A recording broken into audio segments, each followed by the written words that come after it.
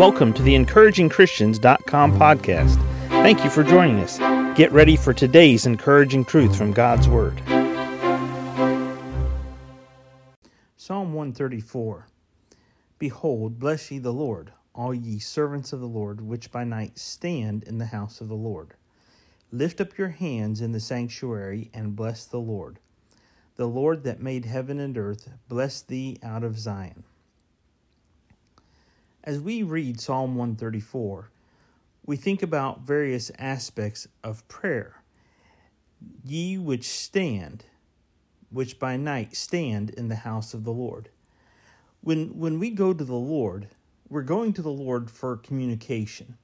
And whether or not we go to a place of worship, like our prayer closet, or the house of worship where we go to church, where we meet corporately with God, we go to communicate with God, and there's two types of communication with God.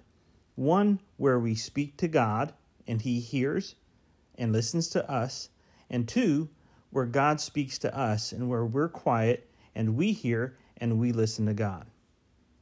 As we talk about prayer, which is where we're speaking to God, and sometimes God speaks back to us during prayer, and the Holy Spirit communicates with us, I want us to think about our positions in prayer, our positions in prayer, our physical body positions, and the spiritual aspects of our relationship to God that they represent.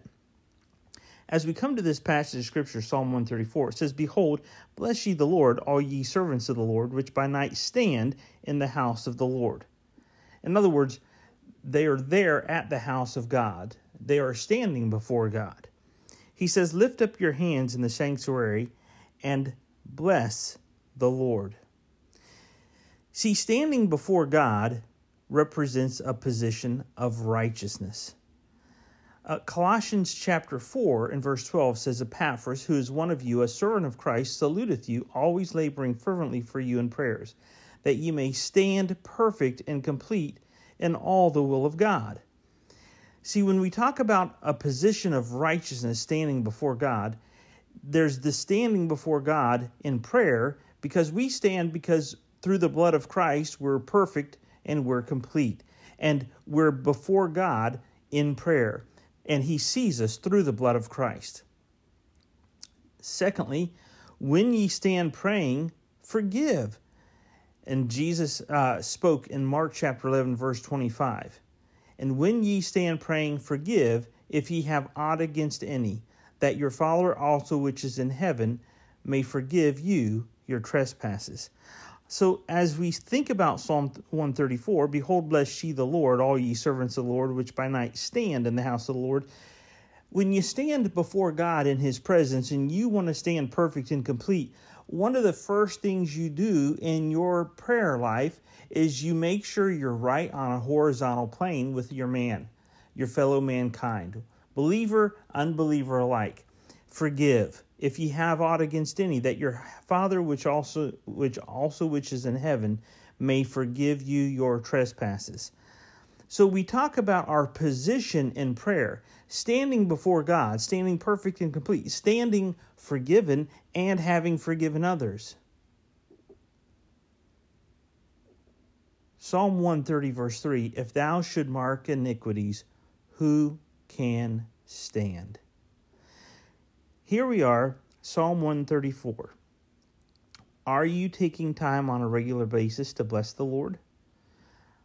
Are you taking time to consider your positions as you stand before God in prayer, or you kneel before God, or you bow your head, or you look up to heaven? See, lift up your hands in the sanctuary and bless the Lord. The Lord that made heaven and earth, bless thee out of Zion. And again, Psalm 134, here's that two-way communication with God. I am going to lift up my hands. I'm going to lift up my heart. I'm going to stand before God, and I'm going to bless the God of this universe. Oh, how can a human being like you or I bless God? We're commanded to bless God. And then look what He does in return, verse 3. The Lord that made heaven and earth, bless thee out of Zion. Don't you want that two-way fellowship with your Father today? Bless His holy name. Bless Him, and then stand. and patiently wait for Him to bless you back. Thank you for joining us today for the EncouragingChristians.com podcast. Please explore our website for more encouraging truths from God's Word.